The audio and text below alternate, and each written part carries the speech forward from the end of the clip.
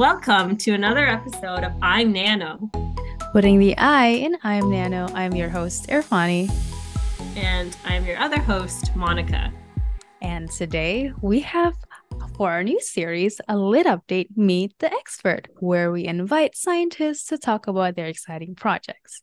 And today we have Stéphanie Abo, a PhD candidate from University of Waterloo, to share her latest paper published in SciAm, Journal of Applied Dynamical Systems.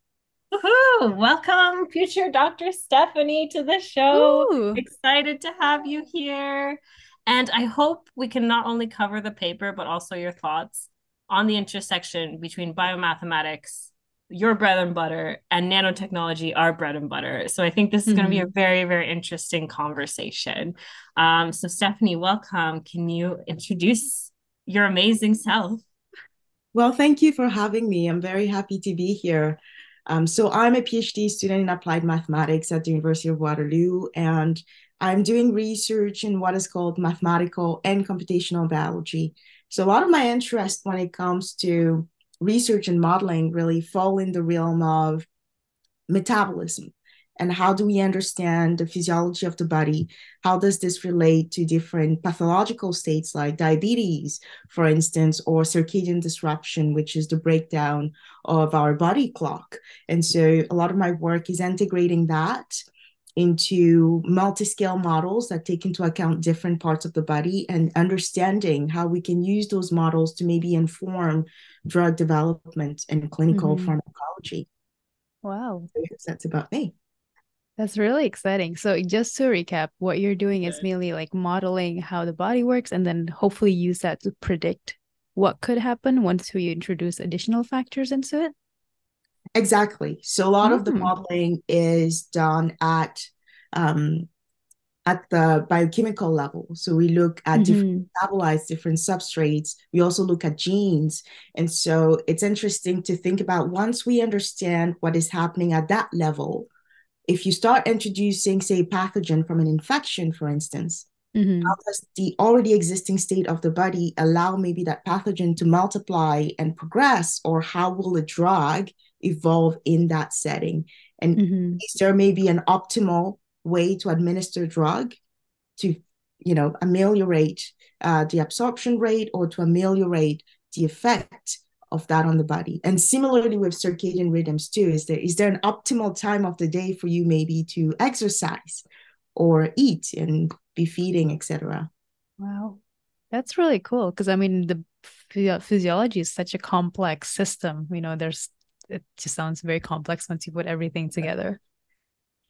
That is very true. Also, like, how many people are the same starting off in your model? Like, are you doing like this ideal human, or like, there's so many variables in each person between you and me and Irfani and then everyone listening to the show, right? Like, that's crazy. Yes, absolutely. So there is a lot of abstraction, right? A lot of our models, like you said, they're ideal in the sense that they represent an average individual. And so a lot of these parameters that would define an individual at the start can be varied. And that's also where the quality of the model comes into place, because essentially you want a model where by changing or varying those parameters that would represent an individual, you should be able to capture similar dynamics. So the model shouldn't be predicting, widely different outcomes. Unless we start tapping into, pathological states, then yes. But for normal individual, we have this representation. That's again much of a simplification of what really happens in people. There is a different, slightly adjacent branch of modeling where they would look at virtual population. So their goal is not to have that ideal patient, but to have a collection of models that would represent, say, 80-90% of the population. We're so excited to kind of pick your brain. But what about do you do as like when you're not doing all your research and your modeling stuff? Is there like what are your interests and your other hobbies? Like is there more I guess casually, what do you do on the side when you're not doing all this amazing mathematical models? Oh, yes. Well, when I'm not, I suppose when I'm not doing research, most of my time is spent um, languages. I will start with languages. Like I really enjoy languages, right? So being part of language groups, whether it's for French or Spanish, it's something that I very much enjoy. Reading as well. So I Mhm. read, funny enough, I read a lot of true stories. So I'm not so much into fiction, right? So I read like biographies or like Oh, philosophy, sweet. but Yeah. it's just because sometimes it's so far off that you really just need to like, so fiction is interesting, but those books just kind of take me away Mm-hmm. faster and more easily from, from my state of mind. So I really enjoy autobiographies, biographies in general. I'm just looking at my shelf right now, and there are some fiction books, but most of them are either rooted in philosophy or some sort of Wow. sociology. Um, Do you have any recommendations for us and our listeners? Absolutely. So there is a great book. This one is an autobiography. It's called Educated by Tara Westover. Oh, I have Um, that. oh, yes, this is a Yeah, great one. it Um, is. this one during COVID, rereading it right now, as a matter of fact. Oh, yeah. Yes, it's so good. Um, I'm also a very big fan of, there's a series of books, philosophical books by a Greek philosopher called Cicero. So he has a very particular treatise called On the Good Life, which is all the principles at the time of what morality would be or what morality should be. And it's interesting to see how that has evolved, from Hmm. that period of time until now. Wow. Yeah, Yes. so for our listeners, those are really good recommendations. Go check them out. And I personally have one of those books, which is really great. So I can vouch for that. Yeah, and like Um, I guess that's also it goes to show how in depth of an intellectual you are because morality has a lot of things Hmm. that can be affected by the individual, and each individual has a different sense of morality, kind of like I guess in your research each individual has a different baseline point, so that's really interesting. Yes. Well, I always tell myself, if I were to go back to school, if I wasn't doing, mathematics, what would I be doing? And I think it would either be history Philosophy? or philosophy. Wow. I can Yes, totally see that. for sure. Yeah, I can, you exude this, very intelligent, philosophical aura coming Oh, from you. nice. That's probably one of Yes, the best yes, compliments I've had. absolutely. Yes. You're such an inspiration and role model for females in STEM. So we love this. And there's also, I want to add on to that because there was a Nature paper, like one of the casual ones published, like at the end of the Nature magazine. Sometimes students can publish their own PhD candidates or postdocs can publish a little blurb or excerpt that's a little bit more casual for a broad audience. And so one of the ones from 2016 was like read broadly and read outside your field. So I feel like you're a perfect embodiment Hmm. of you're a PhD, you should it's doctorate of philosophy, right? You gotta Hmm. read broadly and read outside your field to gain depth and perspective. So perfect example of doing Yeah. that. Thank you, Stephanie. That's great. All right. So let's pick your brains now. We're gonna Pick dive your brain in on. into Yeah. your paper. It's very interestingly titled because this is really, it makes me question it and I want to get more information about it. So your new paper, it's titled Can the Clocks Tick Together Despite the Noise? Stochastic Simulations and Analysis. It's very lit. Else, of course, going to talk about it. And can you talk us through what the title is and the main importance of the paper? Oh, yes, absolutely. So this title came about because we're really trying to convey, the amount of disturbances we put our bodies through. So that's what we meant by despite the noise. And the Mm, clocks here refer to the circadian clocks. So everyone pretty much has what we call a master clock in the brain. It's a group of neurons that receive light input from the sun as the main signal, but then it can receive light input from any light source, really. Even when you're sleeping, some light would still go through your eye and activate that group of neurons. And so these are the clocks that we're referring to because they receive timing and they propagate that signal to the rest of the body.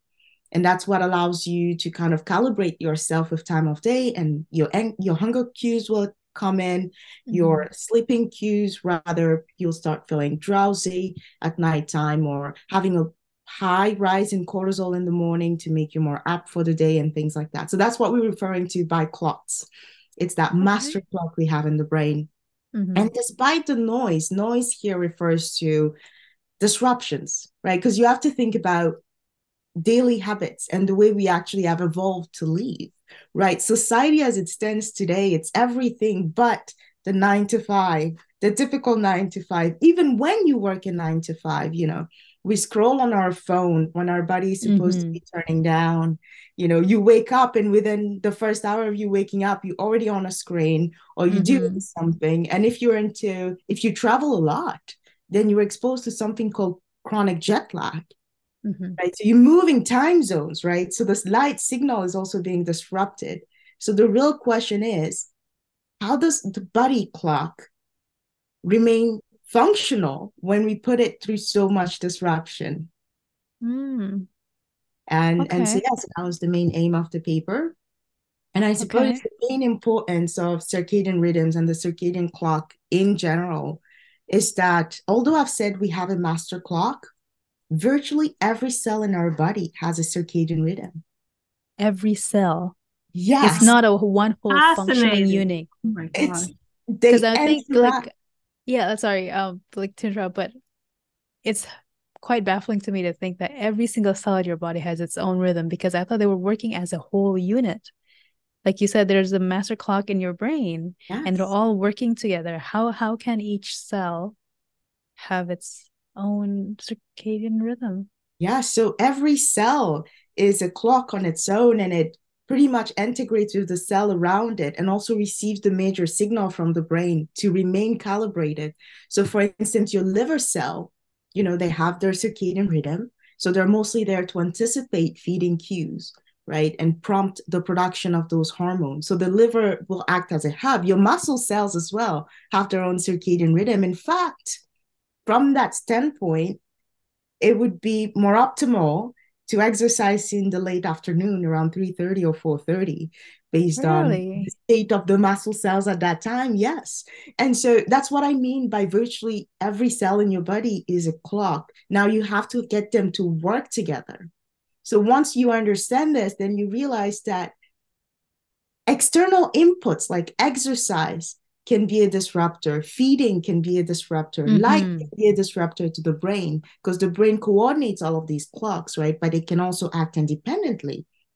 So then the importance of it is you need to align your lifestyle somehow to your physiology to make sure that all of these processes and these hubs can align with the brain signal, because otherwise they mismatch.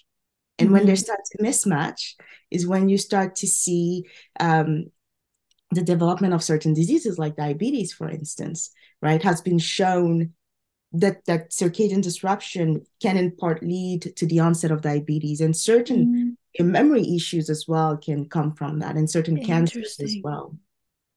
Okay, so basically if you disrupt the circadian rhythm of different parts of your body, can lead to diseases. That's what the main point is. Yes, because then you stand at a much more fragile state. I see. So you said that you have to exercise between 3:30 to 4.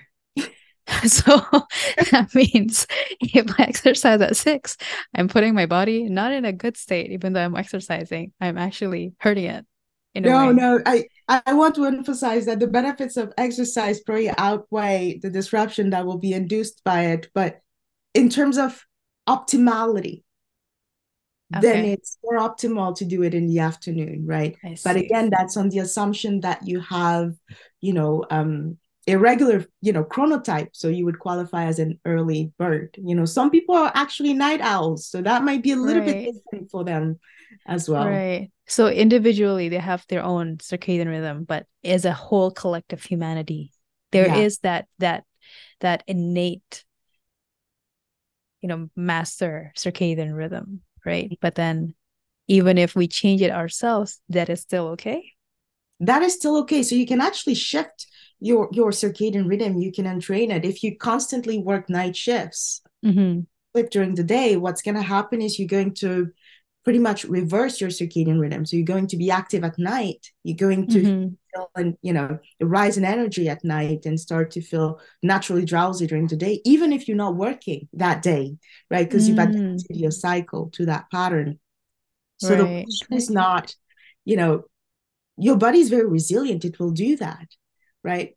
But because the brain doesn't work in isolation, it works with every other organ. Then you also ask yourself the question, your pancreas produces insulin and glucagon that allow you to maintain your blood glucose. Is the pancreas and glucagon, optimally active at nighttime if you're not eating? Not really. So if you start to feed at night, yes, you've shifted your brain clock, right? Okay.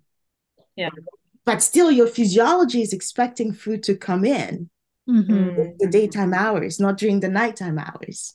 Right. So that's where the mismatch really comes in. And that's where sometimes that will lead to metabolic disorders, right? Because then the body's not responding very well. Yeah. Interesting. That's fascinating. And I guess it shows this circadian master clock is extremely important, like for our mental, physical, emotional well-being. So I guess when can we start, I guess, kind of being in tune with this master clock that we have? Does it start as babies? Does it start when we're like little kids, or like, do I wait until I'm in college that I kind of be in tune with my body? Is there any advice you can give on that? Yes, I can see why college students in general would not be in tune with their sure.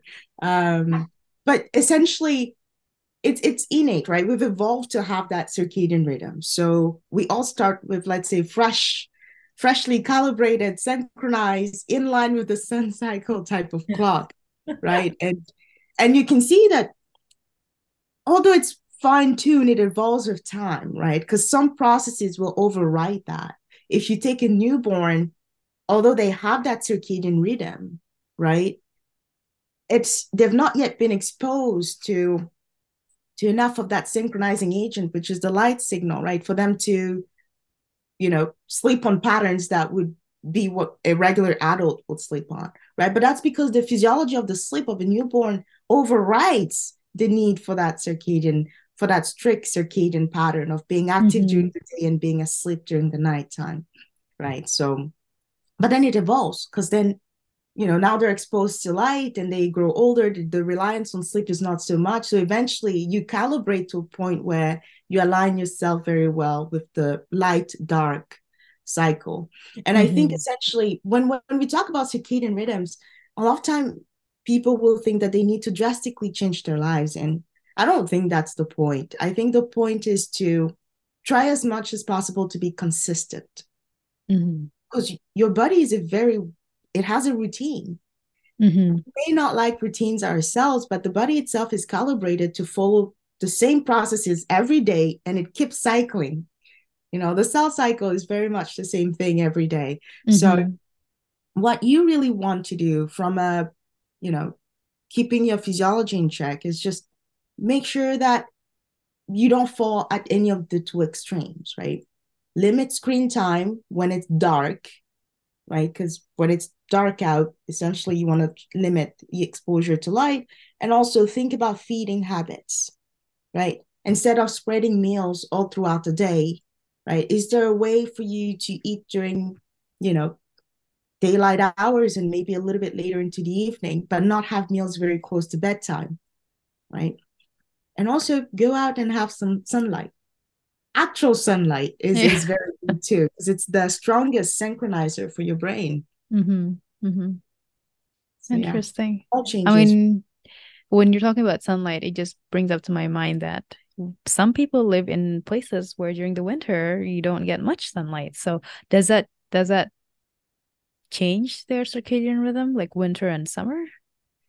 Yes. Oh, that's an excellent question. So yes and no. No, because you have an intrinsic rhythm. So even if you were in complete darkness, your body would continue at first to follow that circadian pattern, Mm-hmm. right? Because you pretty much, it's encoded for you to do that. Mm-hmm. Mm-hmm. However, there will start to be a small lag, right? Because naturally, the circadian rhythm is slightly longer than 24 hours in humans. Oh, And really? it's the light signal that calibrates you and kind of keeps you closer to that 24-hour mark, right? Constantly. So once you remove the exposure to light, either artificial or real light, once you remove that exposure, your circadian cycle, instead of being 24 hours or close to it at least, will start to get longer. Longer. It will start to get longer. So to answer your question, if you're not exposed to light for a very long period, essentially what happens is you will elongate the period of that circadian cycle. So you might run a 26-hour cycle or a 27-hour cycle, right? So you might start waking up later than you normally would, because now this idea of a day for your body is now a lot longer than it would if you had the light signal to constantly bring you back and synchronize you to the sun cycle. And so this becomes an issue, for instance, in blind individuals, right? Because then you're talking about people living in different areas of the world, but what if you're permanently blind? Right, You have a circadian rhythm, and the answer is yes, right? But then we do know that they also need to take certain drugs, right, to allow their body to remain synchronized and to keep that really? rhythm in balance. Yes. Oh, okay. So it's an innate thing, but I guess the synchronizing factor of flight is such a huge, important aspect to maintaining that rhythm. Absolutely. Interesting. And then one thing I noticed too is that you mentioned, oh, it's more than 24 hours our circadian rhythm. So that means I'm thinking humans would be perfectly adapted for Mars, because a day on Mars is close to 20 is a little bit longer than 24 hours. I think we're looking at 25. So basically what you're saying is we can make it on another planet. Absolutely. I never thought about it this way, but you know what? You've got an argument there, because you might have noticed it. It's easier to travel, you're right, west, because the time difference, right? Because your circadian rhythm is slightly longer than 24 hours, right? By moving time zones and then elongating that, it's easier for you to adapt. If you have to make the circadian pattern even longer than it is for you to travel east, where all of a sudden you shorten the circadian rhythm because you lose hours, and then you need to adapt. So yes, there is an argument to be made that we might actually be fit to live on Mars. Absolutely. Wow. That's wonderful. We'll get right on that with NASA and everybody. Your next stage of research, right? That's your postdoc. Maybe that's my there you go. And so I wanted to ask about a couple of like terrifying concepts, just because I hear in your paper had this term called resonance.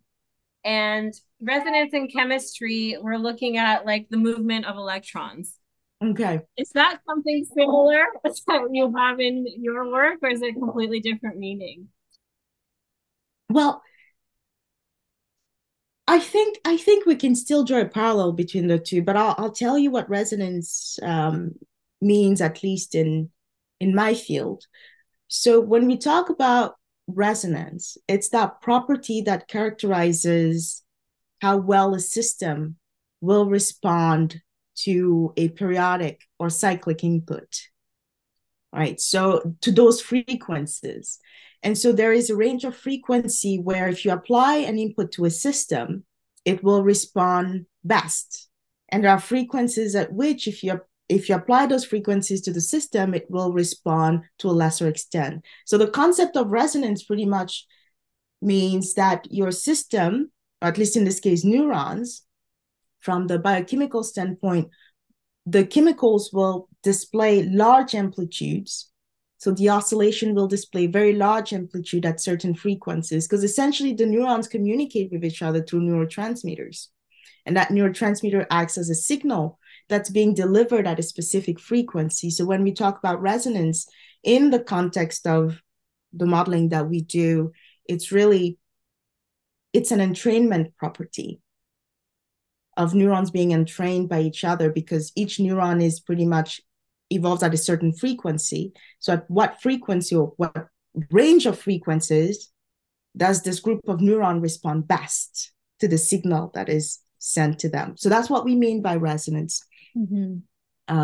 Perfect. Thank you for clarifying. And yeah, I guess there's some similarities. It's movement of your electrical brain signals, I guess, in a way, responding to one another. Whereas in chemistry, we talk about it in electrons moving in response to one another. So kind of yes, using the same term but completely different fields. So it's nice to clarify, because I read it and I'm like, I don't know. I can't picture the structures, right? So great for having you clarify. Thank you. Absolutely. Yeah.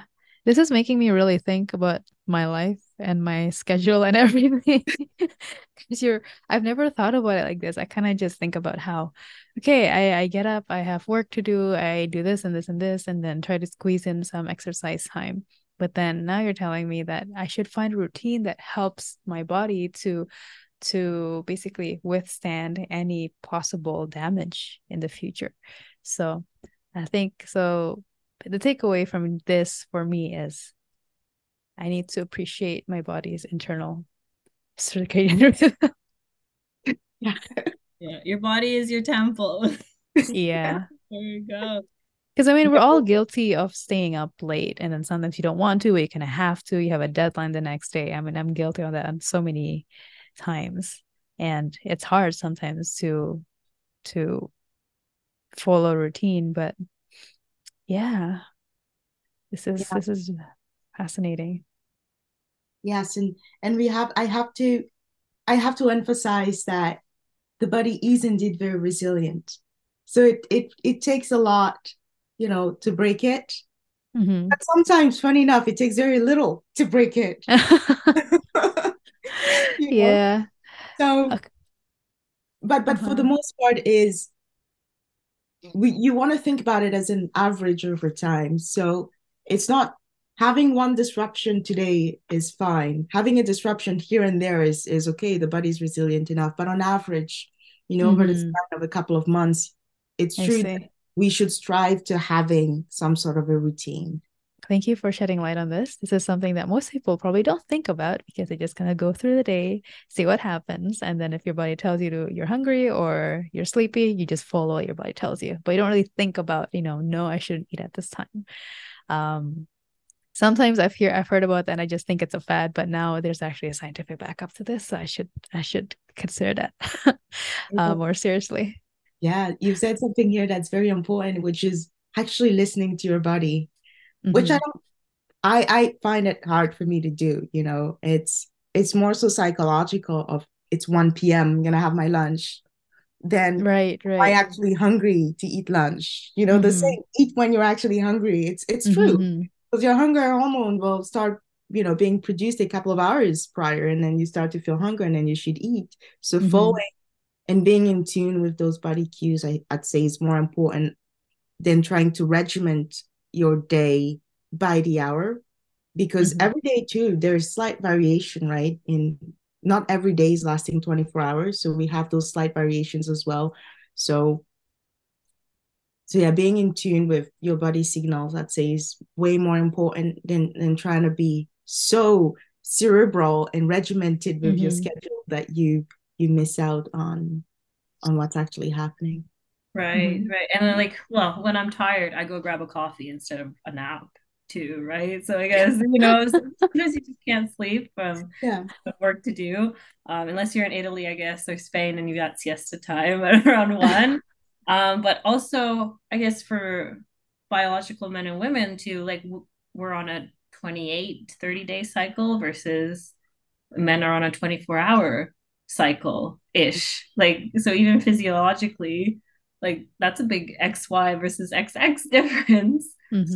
So I guess that's also a contributing factor when you do your research. Do you look at the gender of the starting individuals at all? So yeah, so we do look at sex differences a lot in the work that we do. And it's an interesting point that you brought about, because back to that concept of resonance, right? So you have those two cycles, right? Those two rhythms in women, the circadian rhythm, but also what we call the menstrual cycle, that kind of overlap, Yeah. right? And it'd be interesting to understand how one affects the other, or Mm. maybe they each interact with each other and each affect each other, right? So that would be interesting. I don't know of research that have looked specifically at the interaction between the two cycles.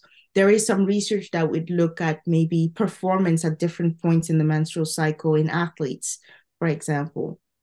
But at the very much biochemical level, it would be interesting if we could see what's really happening Mm-hmm. there Mm-hmm. at the level of the hormones too. Um, Research wise, that I've conducted myself, it was a study where we looked at the immune response to a bacterial infection in men and women. They're in shift workers, males and females.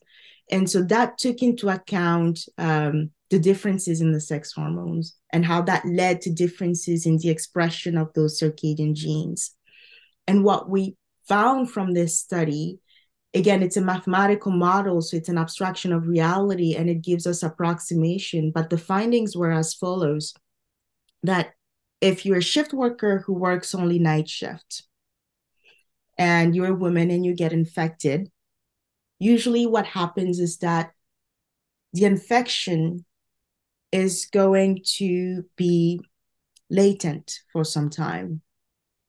And because it's latent, it takes you longer to fight off the infection, Mm-hmm. right? Fascinating.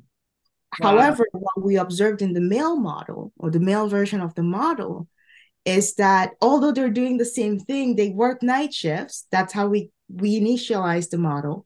The male are more susceptible to sepsis. So the replication number is so high that very often what happened is that there's an overload, the bacterial multiplication is high, and then they become more susceptible to sepsis, Mm-hmm. right?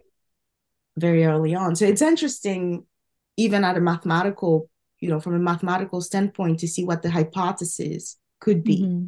Absolutely, right? yes. Yeah. And inform experiments for sure. Yeah, and very That's interesting to really, think along those lines. yeah. Mm-hmm. Yeah, wow.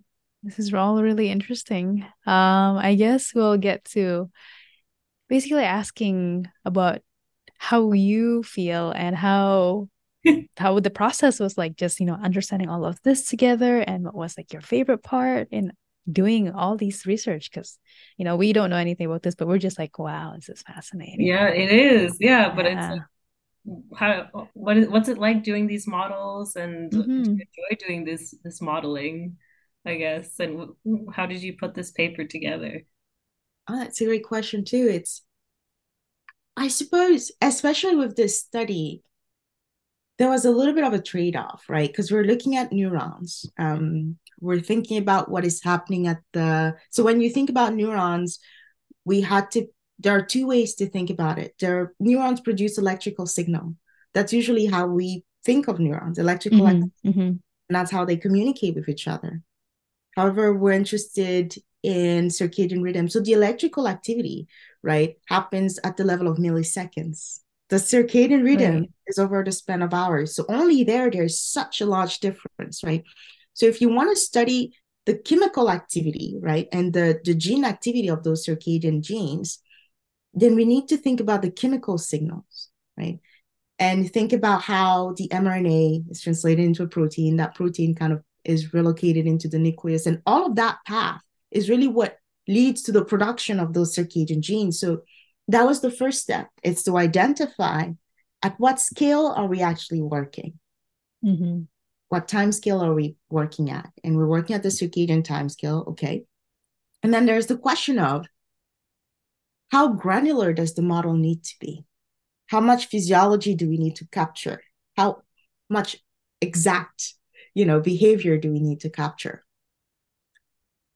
because this will also constrain the numerical simulation. So this is an instance when we use, so I said we develop a lot of biophysiological models that look at a lot at the physiology and are extremely detailed. This is a model where we really went into the abstraction. It's called a phenomenological model.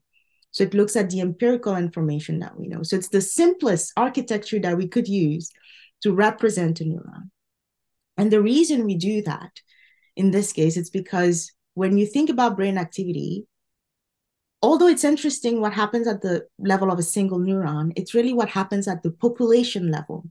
What happens when you couple 10,000, 100,000 of them? And because we want this macroscopic picture, right? It's not so necessary to have a bird's eye view on every single process that happens, because it gets what we call, the variation, right? Kind of will be smoothed, and you think about it as an average. Mm-hmm. So then we saw a very simple model. And then we assume that if every single, at least the set of equation we use to represent a neuron, then we can make the hypothesis, well, what happens when you have a sufficiently large number of interacting neurons?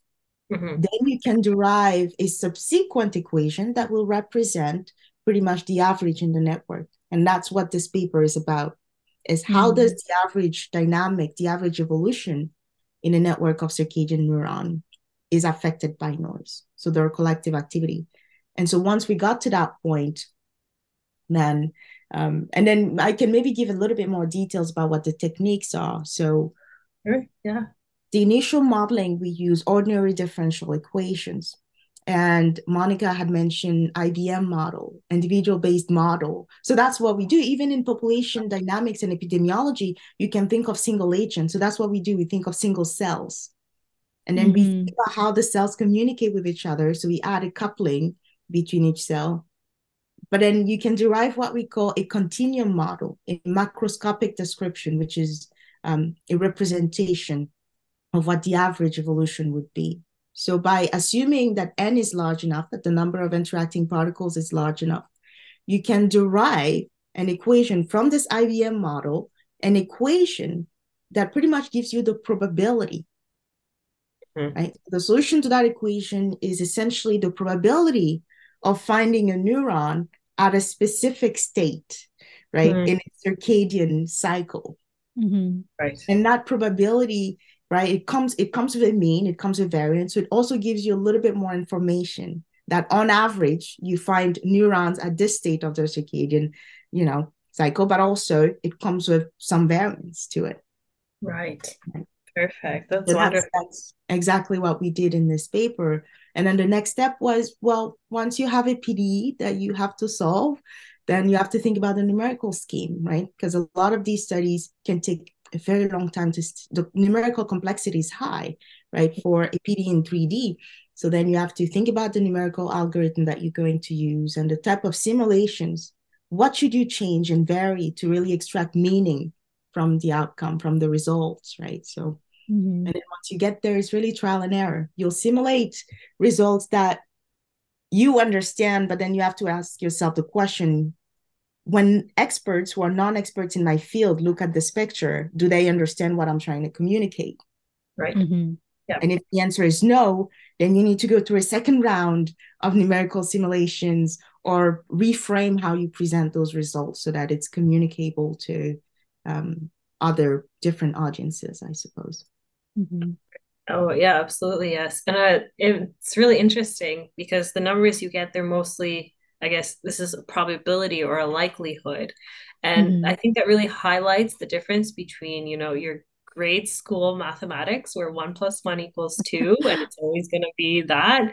And then your university level mathematics, when you get to grad school, you're talking probabilities and extrapolating information and not being 100% sure of maybe this is the reason why we're doing something, but we're probably going to say it's this way and not this way. Is that kind of how research in grad school in mathematics works?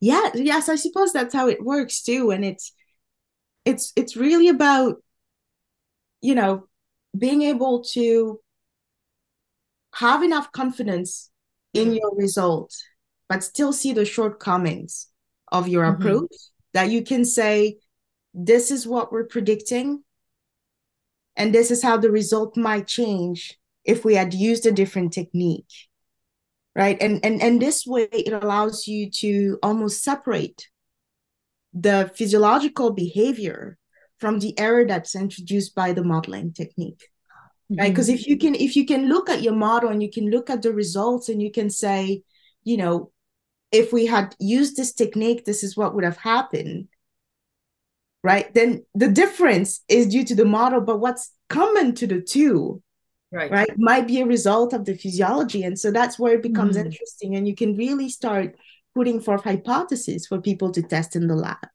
Because essentially, you know, in math biology, we're there to bring predictions. The results that we bring are not ground truth, right? We're making predictions and we're saying, this is likely to happen. And we can say that it's likely to happen with certain level of confidence, right? Based on X, Y, Z. Now, if you are to test it in the lab, we would recommend this type of experiment, right? Because we have this bird's eye view on systems that experimentalists may not be able to do. Like if you take a drug development, for instance, they have dozens of candidates. It's hard and it's time consuming. It's, you know, resource consuming in terms of money to test all of them. But if you have a sufficiently detailed model where you can simulate what each drug does, you can already make a pre-selection of what the top 3, top 5 would be and say, how about we start with these 5? And really that's where, you know, modelers and experimentalists can come together and answer some of these questions. Very fundamental questions and very applicable to, great for industry as well. If you're doing, because we did have a discussion on industrial chemistry and how there's so many drug candidates, and in grad school we make all these different types of molecules if you're the kind of synthetic chemist, but a lot of them don't make it out because they're like 56 steps novel synthesis. But I think that's like you said, this is where modeling and experimentation can come together regardless of field.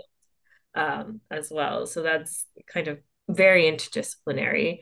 And I think that creates a good segue into, well, what about nanotechnology? How does nanotech, nanoscience fit in with your field of biomathematics and also mathematics in general and all this modeling? Like, do you see a future bridging the two? Like, how do you foresee things coming together, or are they already together? We just haven't discussed it yet.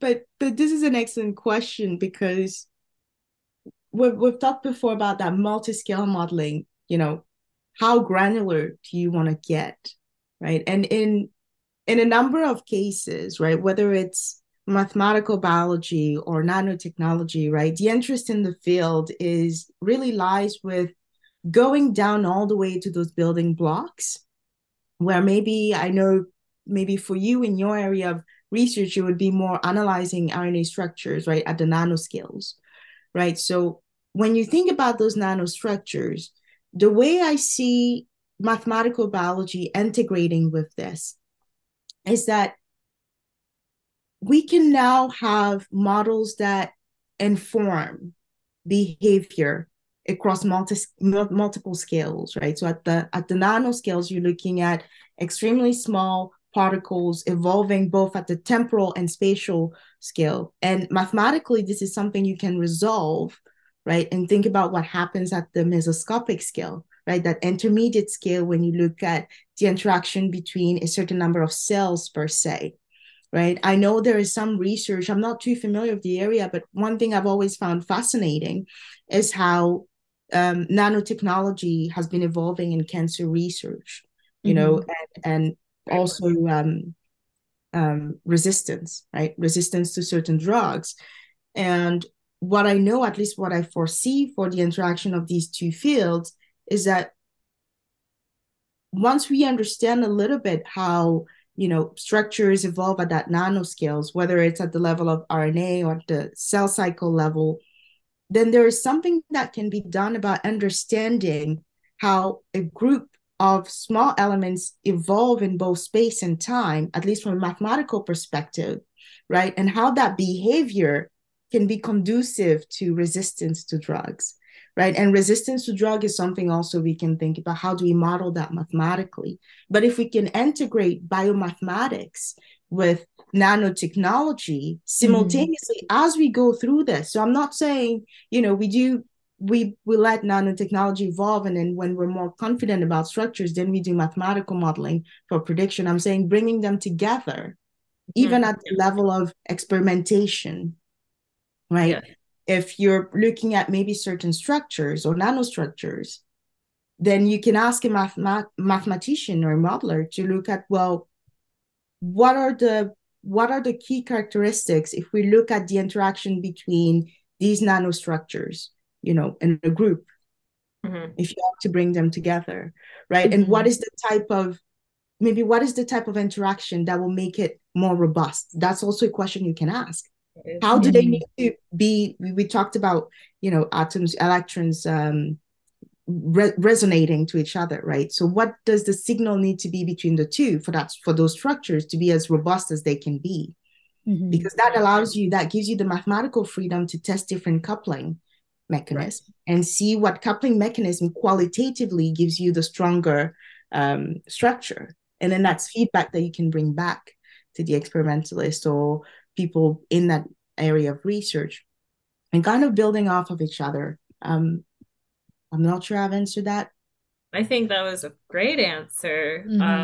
That was phenomenal. And I also can see that as like maybe you have your own consulting business, Stephanie, because then you can all the nanotech startups are going to want a piece of what you've just said and then model for them so that they get their accurate information, and then they're not doing so much trial and error as well. So maybe Silicon Valley wants a piece of Stephanie once she's done her doctorate. That's amazing.